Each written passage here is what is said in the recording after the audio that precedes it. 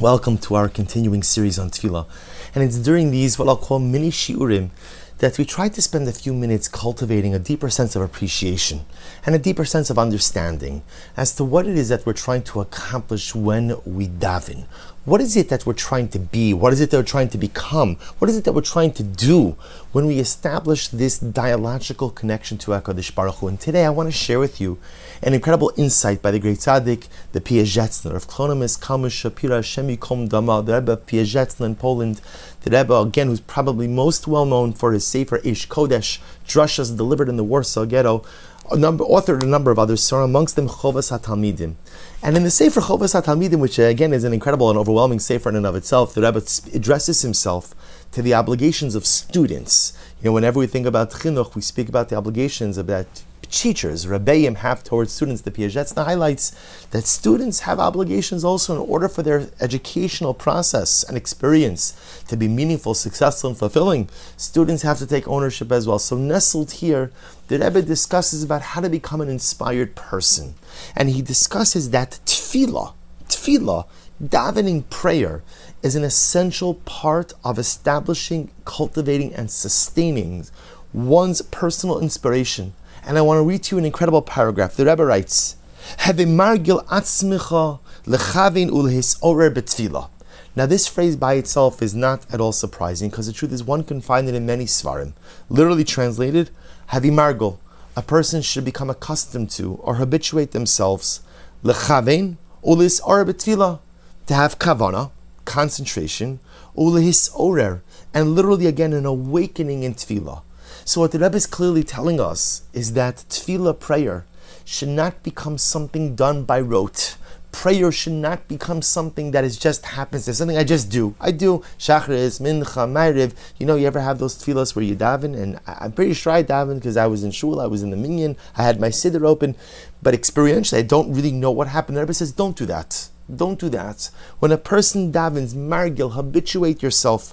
Lechavein ulis ora betfila. Have kavana, and allow your tefillah to be an awakening experience, a hisorerus, a rejuvenating, awakening experience. And even in these words of the Rebbe, the Piazetzner is teaching us so many profound lessons when it comes to tefillah.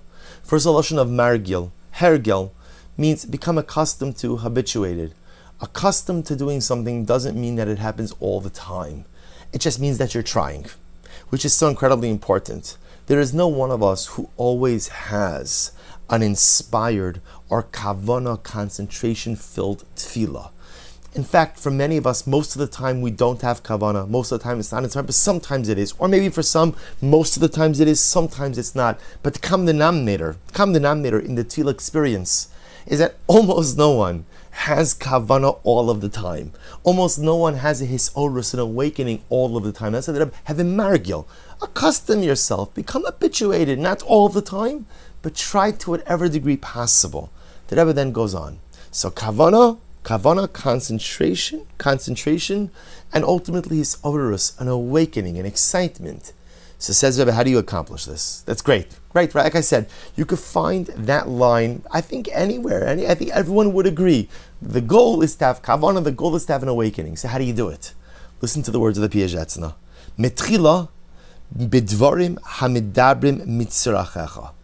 The Rebbe says, begin by focusing, by utilizing tefillah as an opportunity to focus on your needs. Kigon ba'atachonin la'adam das. For example, again in Shmona Esrei, the bracha of atachonin la'adam das. What do I ask for in that bracha? I ask Hashem for wisdom. Hashivenu avinu l'sarasecha. Or in the bracha where I ask Hashem to enable me, to help me do tshuva. Bari chalinu, where in Shmona Esrei I ask for parnasa. Shehi ba'kashas ha'parnasa uchedome. So says Rebbe something amazing. How do you start your journey towards kavana, towards concentration? How do you begin your journey ultimately again towards hisorus, an awakening in tefillah? Begin by focusing on your needs. And he says, V'achar kach, gam bishar inyani atfilah tisragel lechavein. And then later on you come to the other pieces of davening as well. And when I saw this piece by the Piazetzner, I was absolutely astounded. Because the truth is, we spoke about in our last year the concept that tefillah is about creating relationship.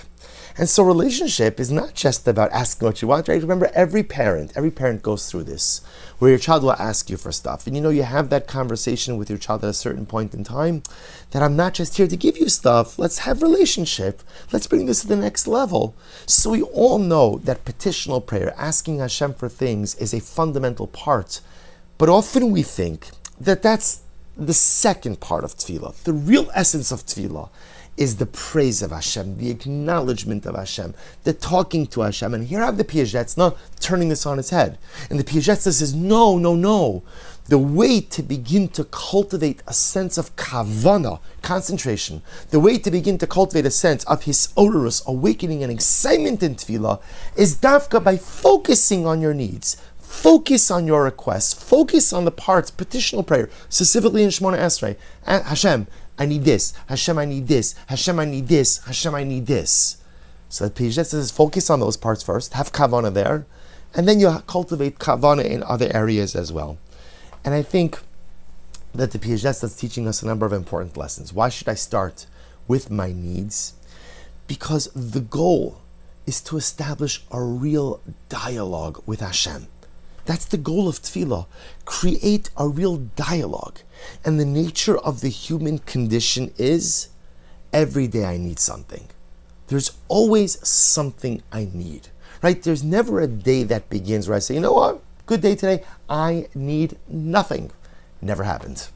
Never happened. The difference is eventually never happened for any of you. We always need something. We always need something. So if the goal of tefillah is the creation of a relationship, and the relationship is created through dialogue, I want it to be consistent dialogue. How do you cultivate consistent dialogue?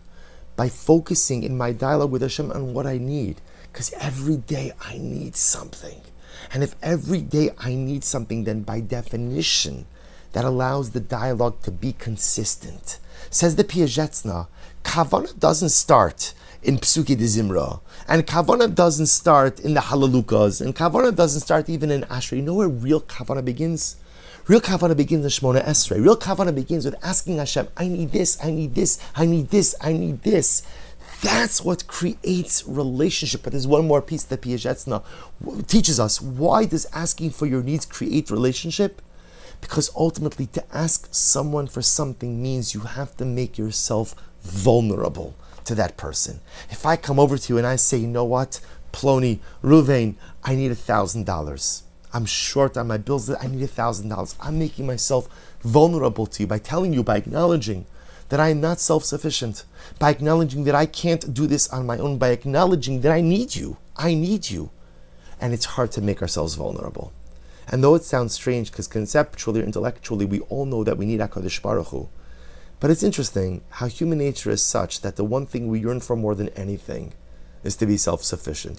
They say that's one of the most commonly articulated words by children. One of the most common first word that children say is no. So I'm sure there are good reasons for it. It's monosyllabic. I'm sure there are multiple reasons for it. But at least on a hashkafic level, what does no represent? No represents the initial flexing of muscles of self-autonomy.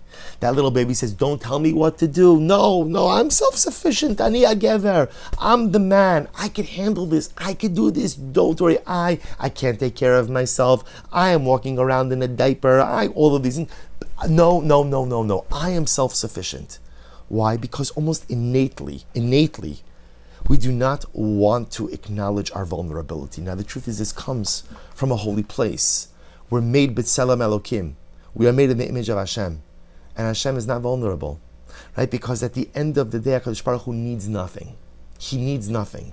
Therefore, there's never a need for him to make himself vulnerable to anything or to anyone else.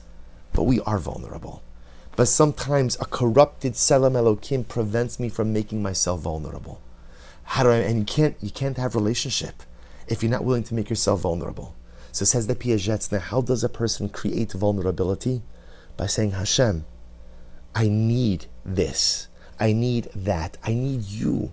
Because at the end of the day, there's nothing in this life that I can do without you. There's nothing in this life that I could accomplish without you. We go through Shemona Esrei.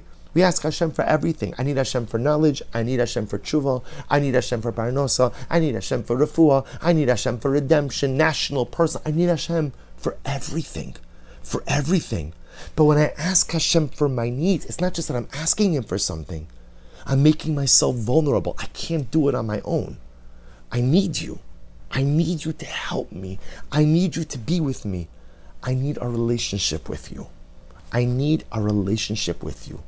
Says the Piazetzna, this is why the first step in meaningful prayer, it's amazing, is not focusing on the parts of tefillah that are focused on the praise of Hashem, but it's focusing on the parts of tefillah where we ask for our needs from God. That, says the Piazetzna, is where kavanah starts. That's where inspiration starts. Because when I summon up the courage to really ask Hashem for what I need, what I'm acknowledging is my personalistic vulnerability. What I'm acknowledging is I can't do it on my own. What I'm acknowledging is I need you in my life, every step of the way. And when I do that, I'm creating relationship. And in that moment when I create relationship, that's called kavanah. But what's kavanah? So of course you can say kavanah is having concentration on the words. That's true. But the highest level of kavanah is the creation of relationship. What's the greatest level of inspiration in tefillah? When I feel that I'm davening to a God who I need and who wants me. That's where kavanah, that's where his oruru starts, says the Piazetzna.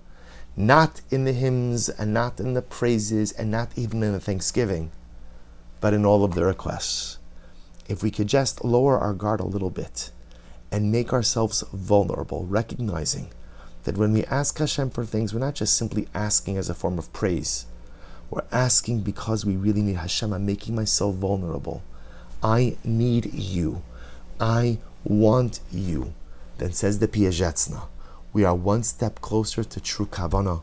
We're one step closer to true awakening and inspiration and excitement in the tefillah experience. Wishing everyone a wonderful day.